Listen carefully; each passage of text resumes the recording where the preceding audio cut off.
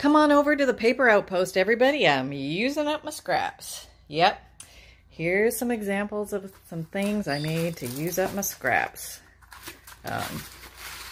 So basically, I had a lot of scraps, and I decided to do something with them. I took my scraps and I glued them to anything I could find that was big. Like this is a roll of wrapping paper. And I just laid it all down. I think I used glue stick to hold them in place. And then what I did was I took a piece of wax paper and I laid it down over the top.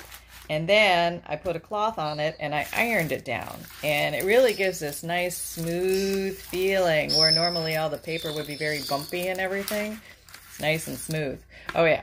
Okay, I put the wrapping paper down. I glued my scraps to it. Then I Mod Podged the surface. And then I let it dry.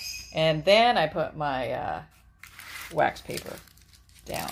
And then ironed it, and it comes out really cool and smooth. And what I found is that you can even peel this wax paper off, and it leaves like a sheet of wax on your papers. It almost feels like, I think they call it encaustic. I'm not sure if that's the right word for this, but it does leave a layer of wax down. Here's another example. I'll just show you examples. So anyway, this one's out of, this is some kind of wallpaper. Yeah. Some kind of funky town wallpaper that I thought I'd never use. So just took my scraps, napkins, little cut end pieces, some dried leaves. I mean, you name it. It went in there. I just had this bucket of scraps I had to use. And I thought, well, at least let me contain the beasts and make some of these. Oop. Hang on, they were all stored together. Let me get this apart. Let me put you down for a sec. All right. Right there. Okay. There's another one. All sorts of different things. Music papers. Oh, and I mixed some glitter into, I don't know if you can see that, but I mixed some glitter into the Mod Podge just to give it a little glitz on this one. I don't know if you can see that. But anyway, I did. And here's another one. This is mostly antique book pages and things like that with napkins decoupaged over the top. And then I'm telling you, the key is to put the wax paper down, a cloth, and then iron over it, and it just, everything is so smooth. It's really cool. But anyway, I thought to myself, what can I use these big sheets for? And to me, they're like great wrapping for, what else? A book cover. And I'm going to just get in the right size here. I hope that's right. I made one of those ephemera holders out of this. Could you go smaller? Nope, that's it. Okay. And this is one of those things, one of those big papers I just turned into a cover. And I just put I sewed actually some pretty paper onto the back to give it a little more stability, but it's very strong. And I made these inserts. I took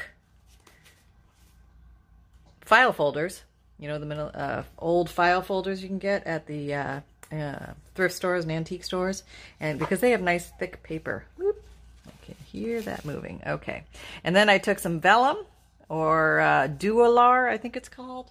But anyway, plastic paper, you know, any kind of plastic that has a little strength to it, and I just sewed in these little pockets everywhere. And I thought this would be a great way to store my little cuttings and bits so that I can see what I have at a moment's ready to go and stuff like that. Little tuckies and pouches and, you know where it's at. Find out what's in here. Can't remember. Okay, so the quest to use up the scraps, I'm telling you, it's enough to drive a sane person crazy. But, and you know, it's like the more you make, the more scraps you have. It's like this, it's like laundry. It just keeps coming. All sorts of, oh yeah, the cutouts, you know, the little, we get these awesome little tabs or paper cutters, and we want to use them, and we do, and then we end up with all these, and we got to use them for something, and we do, and that's the way it goes. And all sorts of things. I mean, it's just an easy way, quick, to you know, store your little bits and bobs. You know, we all have little bits and bobs, right? I forgot about I had these little bits and bobs. These little fabric bits and bobs, you know, ready to go at a moment's notice. I'd be like, hey, I've got something for that, you know? Yeah, is that focused?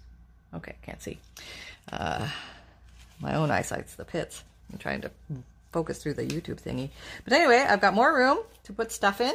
And I just thought I'd toss that idea out there. I see these going around, and it's a great... So, in other words, you can use your scraps to make something to hold your scraps. Yeah, and that's basically the gist of it. Pam at thepaperoutpost.com.